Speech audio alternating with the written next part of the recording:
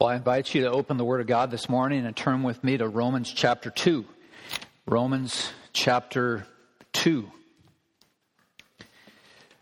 The portrait of the creature, apart from the grace of God, we learned last week, is absolutely devastating.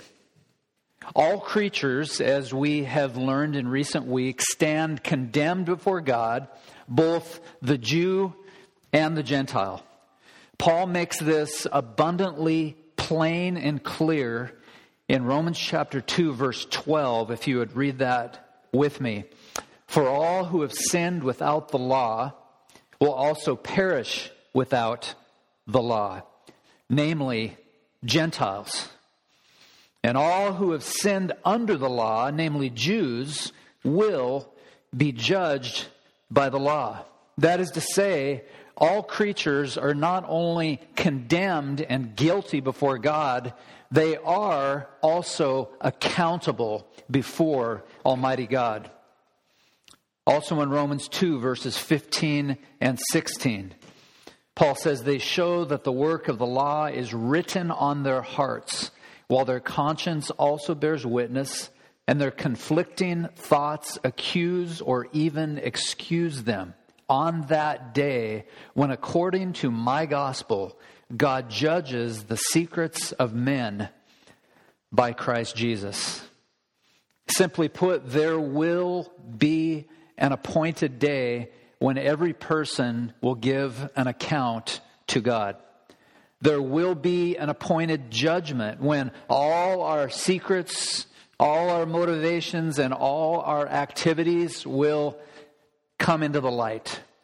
There will be an appointed judge who will announce, who will decree the eternal destinies of all creatures, both Jews as well as Gentiles. Now, Paul the Apostle anticipates, I believe, a response from his Jewish readers, a response that is anything but sympathetic to his argument in Romans chapter 2, verses 12 to 16, the section of Scripture that we reviewed and studied last week.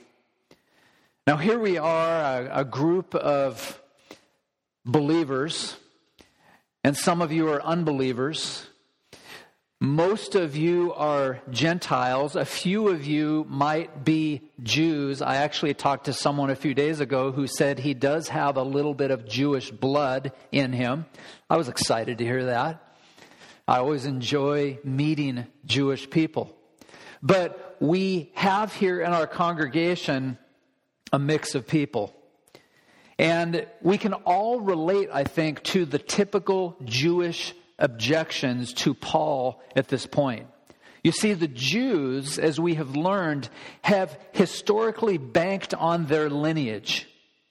They have banked on their family tree. They have, I'll put it this way, they have cashed all their chips on their family tree. After all, they are, help me, they're Jews.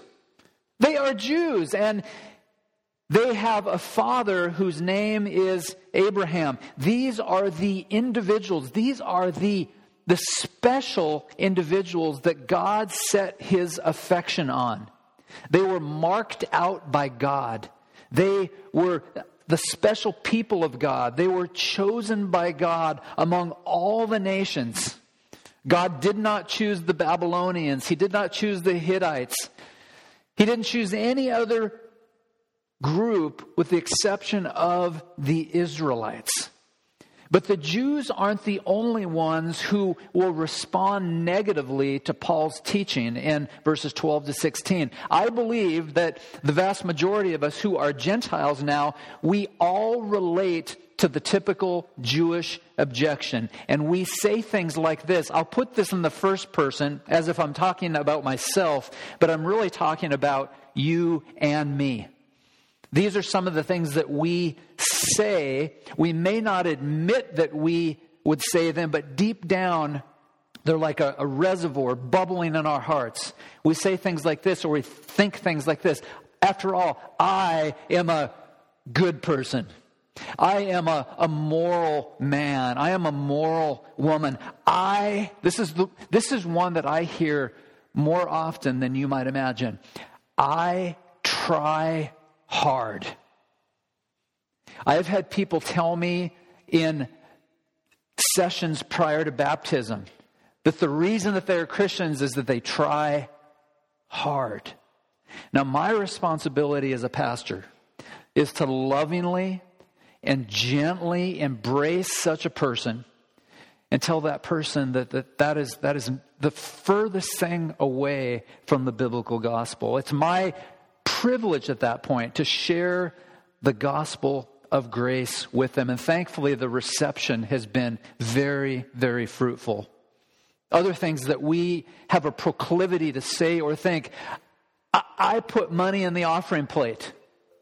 I put money in the offering plate. I play by the rules. I have to confess this to you. This is something that I say a lot inwardly. Maybe some of you are like me, where you play by the rules and you see everyone else around you cheating and they seem to reap the benefits. Does that irritate any one of you? And so I say that a lot. Hey, listen, I'm playing by the rules. Hey, I drive the speed limit. Hey, I pay my taxes. I obey the laws. I'm a good person. Here's one you might say, and this is another one that I have bubbling in my heart. I am orthodox. You see, for me, it's very important to be orthodox, and I trust that you are orthodox. You believe in the straight truth, but being orthodox won't get you to heaven. Being a good person won't get you to heaven. Putting money in the offering plate won't get you to heaven. Being a faithful church member or attender will not get you to heaven. And so what we do is we try our best to measure up before a holy God. Some of us live our lives that way every day. And that's exactly what the Jewish readers are doing in this passage. They're banking on their family tree. They're banking on who they are. They're banking on who their father is, namely Abraham. And they're banking on what they will accomplish before a holy God. I want to have you turn, if you're not already there, to Romans 2, beginning in verse 17. And we're going to do something very unique this morning. I don't want you to get used to this, but we're going to read, and we're trusting that the Lord will give me the ability to get through this. We're going to go all the way to verse 29. It may never happen again.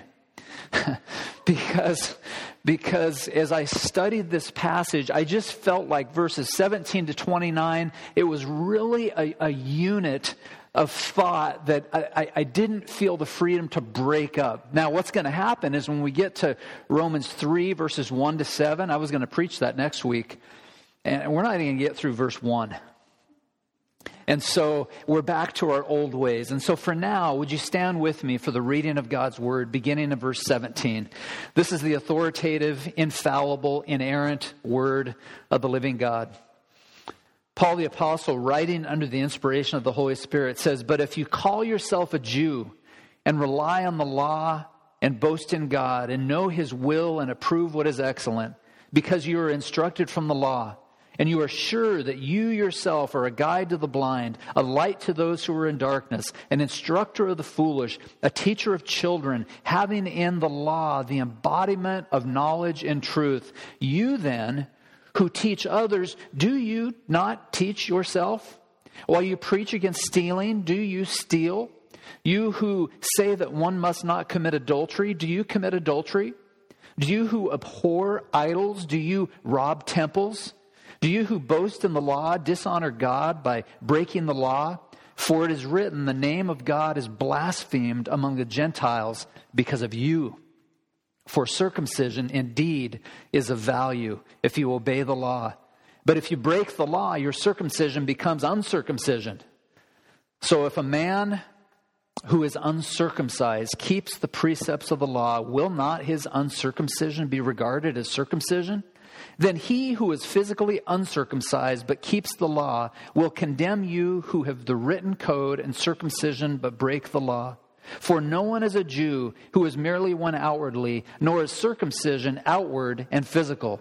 But a Jew is one inwardly, and circumcision is a matter of the heart by the Spirit, not by the letter. His praise is not from man, but from God. May God bless the reading of His Word. Let's pray together. Father, what a joy it is to open the Word of God. We thank you for this book that Paul penned to the believers in Rome. Thank you for the many lessons that we have learned, and look forward to many, many months of studying this book together. May we never grow weary of opening your book. May we never grow weary of meditating on your precepts.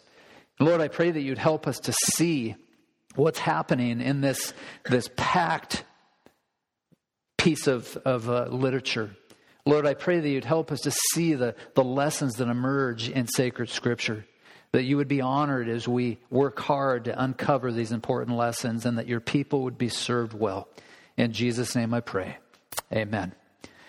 Now, the title of the message this morning is The Deadly Danger of Moralism. And I'm not going to have you raise your hand, but my suspicion would be if I asked you, how many of you would say, I have no idea what this passage is talking about? That some of you would say, wow, like what a mouthful. All the language and the arguments that we see here.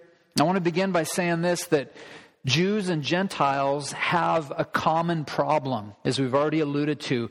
Each of these people groups bank their chips on what they can do to merit favor with God. And so this morning, I want you to see three headings, all headings that will help to serve the purpose of bringing home the main message of the deadly danger of moralism. The first heading is found in verses 17 to 20. We'll entitle this The Claim. The Claim. The claim of the Jews is this: we are the Jews. We are the Jews. You can see that very plainly in this passage if you go back to verse 17. And you can almost hear the Apostle Paul talking, communicating to them in verse 17 when he says, but if you call yourself a Jew, ... They call themselves Jews. Therefore, the implication is that I can never be placed under the wrath of God.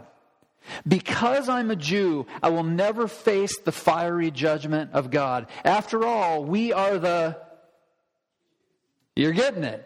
Because we're the Jews, we don't stand condemned. Because we're the Jews, we're not going to face the wrath of God. We are the people of the book. And don't you forget, Paul, we are the ones who God set his affection on. We are the people that God chose. And so they bank their chips once again on their family line.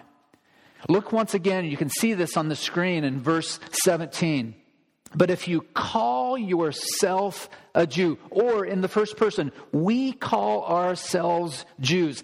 The phrase that got my attention was that little word that is highlighted, the word call.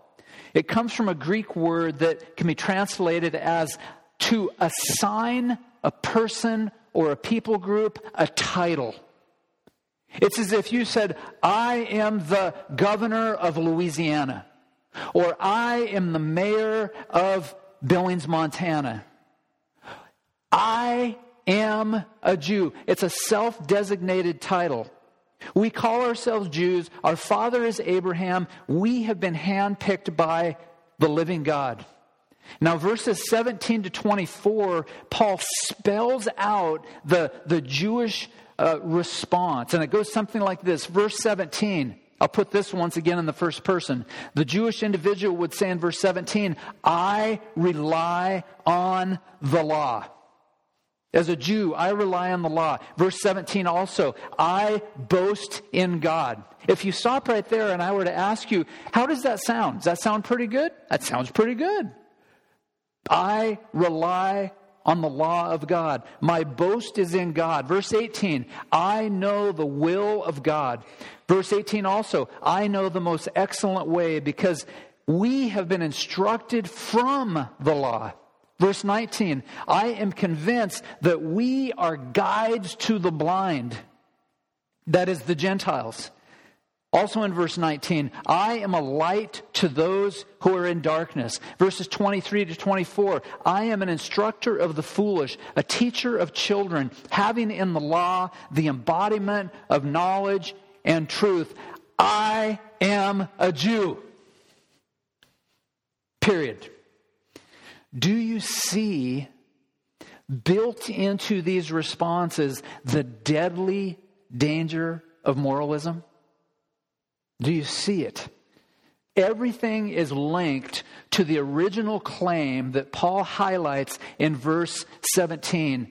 I call myself a Jew. Now, because one of the things that I have been received instruction in over the years from my seminary professors is there is a thing that runs through every sermon, and it's the section entitled Raising Need. And it's very important for you because if you don't see the then you're probably not going to be interested. If I brought a lesson this morning on nuclear physics, most of you would not be all that interested. Maybe a few of you, but knowing that I would have no idea what I'm talking about, now none of you would be interested. And so there's a section entitled Raising Need. Well, we have a group full of 99.99% Gentiles. And here I'm talking about the Jews. And so how can I raise need at this point? Since everything is linked to the original claim, I call myself a Jew. Where the need becomes very apparent is right here. And that is that all of these responses from the typical Jew are the responses that all of you and me give as well. We have the same inclination for self-protection. We have the same inclination to defend ourselves, not necessarily on the basis of our lineage, but on the basis of who I am and what I can accomplish. I love what my friend Randy Winter said a few days ago when we discussed this in Ironman. I'll never forget it. Randy said, we want our pound of flesh.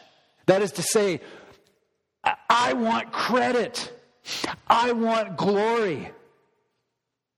You can even go so far to say it like this: for the robustly Orthodox churchman or churchwoman or young person, I believe that salvation is of the Lord. 99.9% is of Him, but I want one notch in my belt because I believed. There's something in me, and when we come face to face with that proclivity, that propensity to want our pound of flesh or even our ounce of flesh, we run into the deadly danger of moralism. Oh, how we need to remember our status before the God of the universe. Isaiah 64, verse 6. We have all become like one who is unclean. Lord, apart from your grace, I am unclean. And all our righteous deeds are like a polluted garment. Lord, I live in Whatcom County, and I'm a self-made man, but I've realized that I am not a self-made man. I am a man whose righteous deeds are like a polluted garment. We all fade like a leaf, and our iniquities, like the wind, take us away. And so as this first heading is called the claim, and the Jews call themselves the Jews, that self-designated title, our only rightful claim, the rightful claim of every Gentile and the rightful claim of every Jew is only this: we are great sinners. That's our only claim. Move with me then from the claim to the challenge that begins in verse 21. Let me read it for you. Verses 21 to 24. Paul says, and then you who teach others. Do you not teach yourself? Can you hear this hint of sarcasm and admonishment in Paul? You who teach others, do you not teach yourself? While you preach against stealing, do you steal? You who say one must not commit adultery, do you commit adultery? You who abhor idols, do you rob temples? You who boast in the law, dishonor God by breaking the law, for it is written, the name of God is blasphemed among the Gentiles because of you. This is what I refer to as the charge of hypocrisy. This is the challenge that Paul charges his Jewish kinsmen of the sin of hypocrisy. And there are two specific charges that I see here. And the first is devastating. It's a failing to apply the truth of God's word personally. You see, the hypocrite is an expert in teaching others, but he never teaches himself. Have you ever known that kind of hypocrite?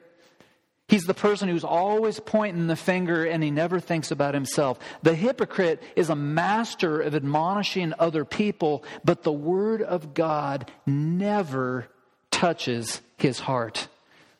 I can tell you about people that I've met over the years who would consider themselves to be accomplished theologians. They are robustly orthodox. They have studied the Word of God. They understand theological terminology. They have more degrees than Fahrenheit. They could even tell you the origins of a given historical doctrine.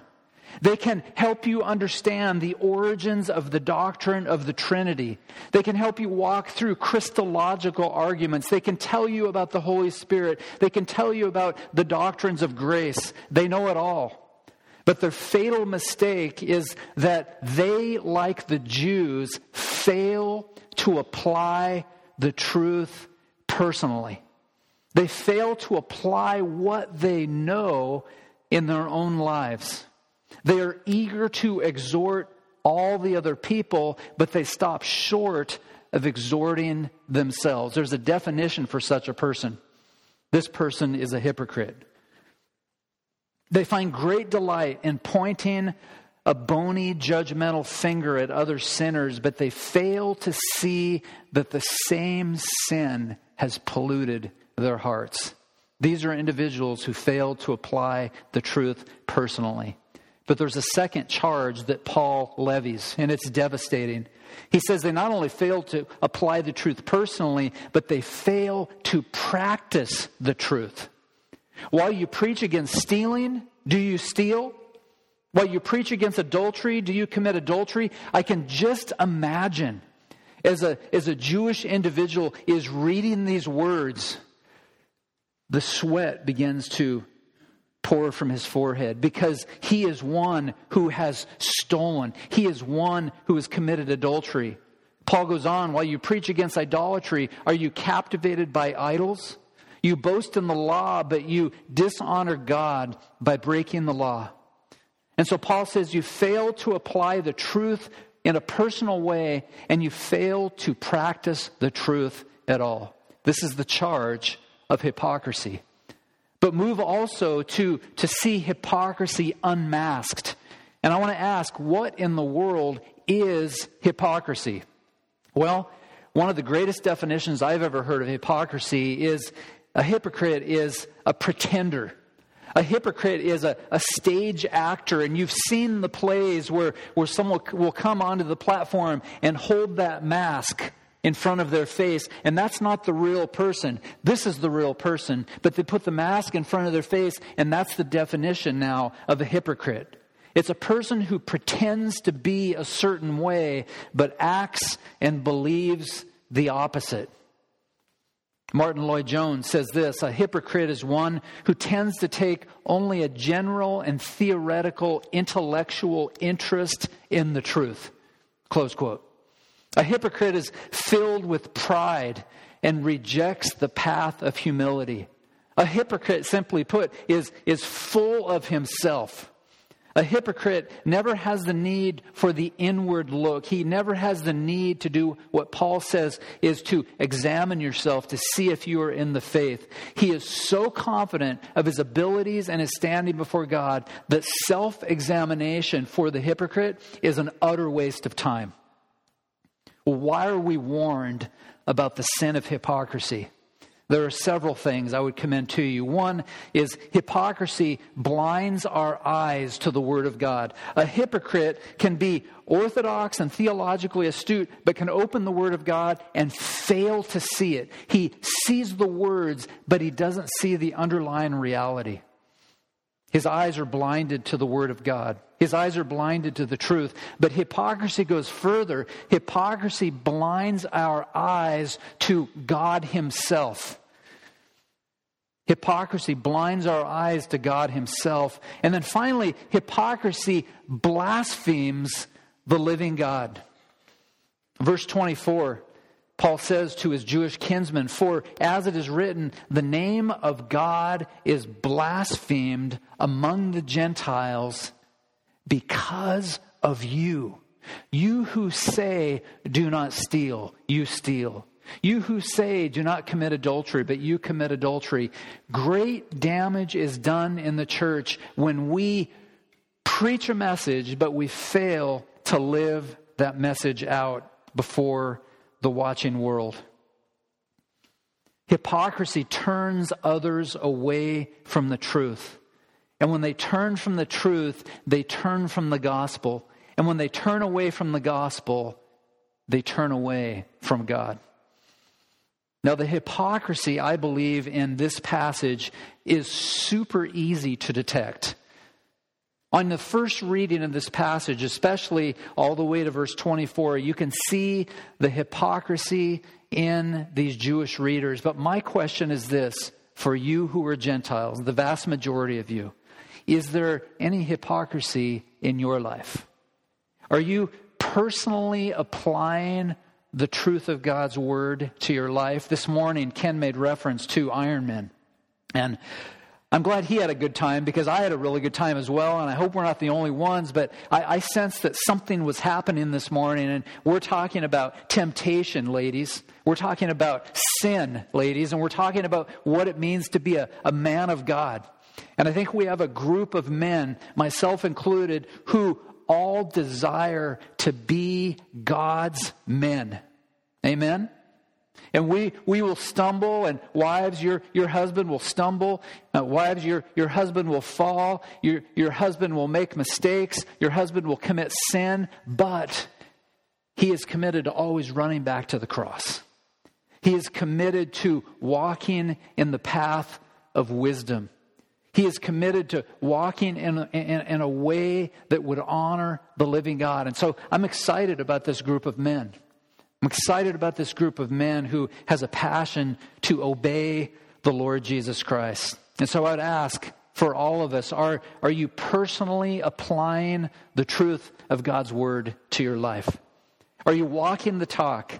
Do you practice what you preach, or are you merely a hypocrite? And we have seen how the deadly danger of moralism has crushed every argument that the Jewish objector brings to the table thus far. He has attempted to bolster his position before God by first banking on his family tree. He has failed to apply the truth of God's Word. He has failed to practice the truth of God's Word. And he has been duly challenged by the Apostle Paul, and the sweat now is on his brow. But it's interesting. You would think, after all that admonishment of the Apostle saying, do you steal? Do you commit adultery? Are you an idol worshiper? Are you blaspheming the living God? You would think that the Jewish response would be, I give up, Paul. You got me. I mean, wouldn't that be you? It's like, you just nailed me. I'm a hypocrite. And I realize I need to repent.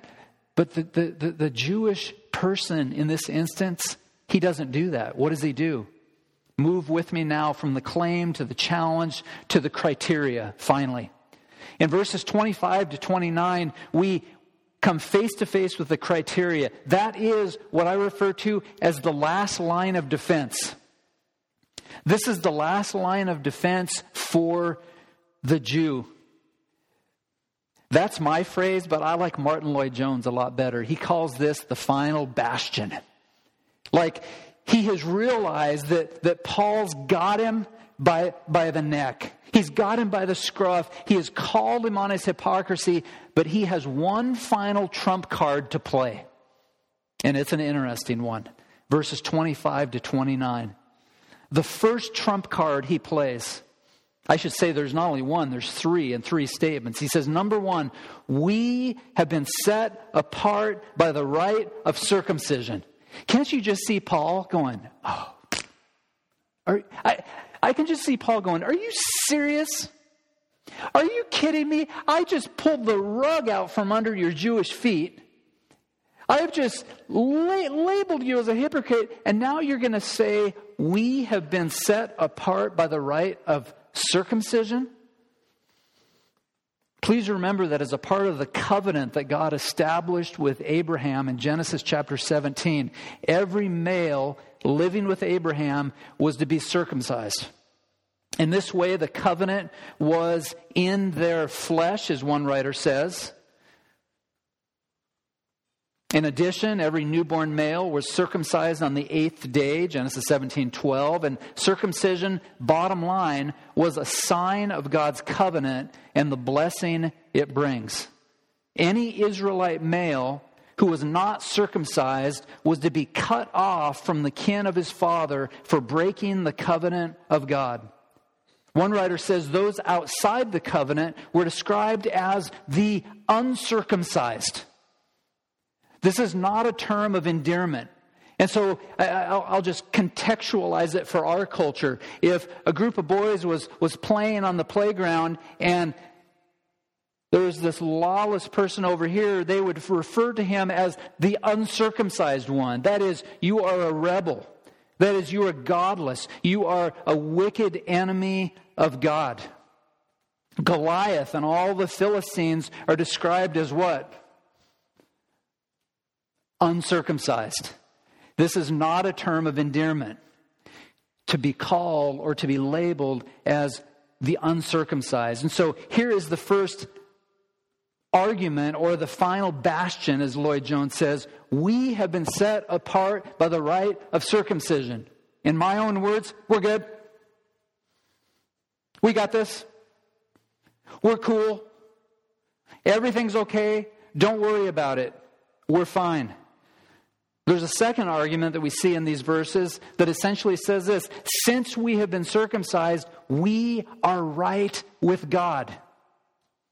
And then finally, since we have been circumcised, we will never face the judgment of God. And I can just see Paul going, oh, when am I going to get through to these people? It's kind of like a pastor on Sunday morning. When am I going to get through to these people? Read it with me, verse 25. For circumcision indeed is of value if you obey the law. But if you break the law, your circumcision becomes uncircumcision. We're going to see next week more responses from the Jews to Paul's argument. Verse 26. So if a man who is uncircumcised keeps the precepts of the law, will not his uncircumcision be regarded as circumcision? Then he who is physically uncircumcised but keeps the law will condemn you who have the written code and circumcision but break the law. For no one is a Jew who is merely one outwardly, nor is circumcision outward and physical. But a Jew is one inwardly, and circumcision is a matter of the heart by the Spirit, not by the letter. His praise is not from man, but from God. And so Paul responds with a rebuttal. You might call this cross-examination. And he provides three statements here. Number one, he says in essence that circumcision is beneficial, but it has no inherent value in and of itself. Lloyd Jones is helpful once again. He says circumcision proclaims that you are the people of God. Yes, but only on the condition that you are really one of God's people in a true and in a vital sense. Namely, here's the key, that you are a holy people. For God is holy and his people are holy. It's like the professing Christian that says, I signed the card at Camp Gilead when I was 7 years old. I'm good. At that point, that becomes his quote-unquote circumcision. I'm good. But if you refuse to live a holy life, if you refuse to walk in the path of wisdom, if you refuse to be a man or a woman or a young man or a young woman of God, Paul says you've got it all mixed up. Circumcision is beneficial, but it has no inherent value in and of itself. Number two, if you do not keep the law, and this must have blown his objectors away. If you don't keep the law, you might as well be uncircumcised. I can see the circumcised male going, it's a little late. It's a little late. Thanks, Paul.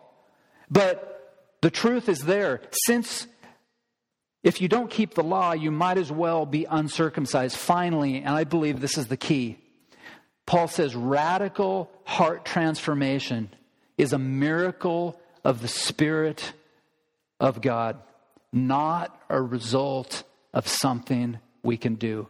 You can hear the Jewish argument. My father is Abraham. I am a Jew. I am chosen by God. There's a key word here, and it's the word I. I did this. I did that. This is my status. I. But Paul teaches here that radical heart transformation is a miracle of God, not a result of something you can do. And so heart transformation has nothing to do for the Jew and his family tree or what he can accomplish. As I studied this section of Scripture, I thought, as I often do, about the first two rows. And I thought that children and teens who grow up in the church make the same mistake as these Jewish objectors, these self-righteous Jews. What do? And I trust this is not true of anyone at Christ Fellowship, but it is very prominent all around our country. That children and young people, they bank on the fact that they were baptized. They bank on the fact that they were confirmed. They bank on the fact that they were catechized. They bank on the fact that they were dedicated. They bank on the fact that my mom and dad are Christians. They bank on the fact that my dad is an elder or my dad is a deacon. I come from a good Christian family. And so ultimately they bank on being good. It's as if they're saying, my father is Abraham.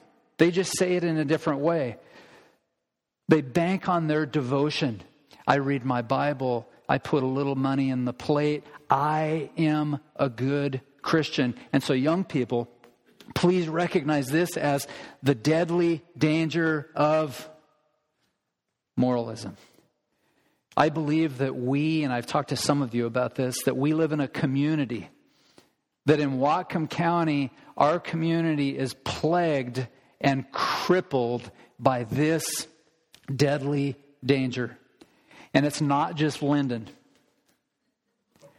It's Linden, because I know what some of you are thinking. Oh, you Everson Nooksack people are going, yeah, those self-righteous Linden people.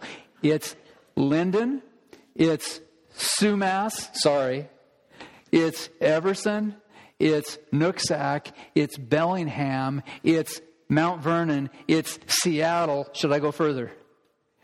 So it's not just Whatcom County. It's everywhere, all around the world. We are plagued by this deadly danger, the deadly danger of moralism. It plagues the human race. I want to close with some final lessons and learn the same lesson that I believe that Paul spells out in this section of Scripture. There are three lessons that I can see. First, please remember that apart from the gospel, we all stand as guilty and condemned. One writer says it like this: the whole world is guilty before God. There is no difference between the Jew and the Gentile. All are equally lost. Wouldn't that be interesting to say that to a Jewish person, an unbelieving Jewish person in our culture? To look at Joseph in the eye. To look at David in the eye.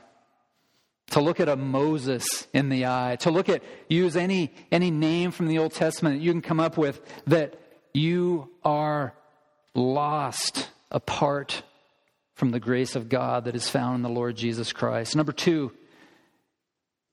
Banking on our heritage, our knowledge of the Bible, or our works are all dead-end paths. They all stink to high heaven as moralism.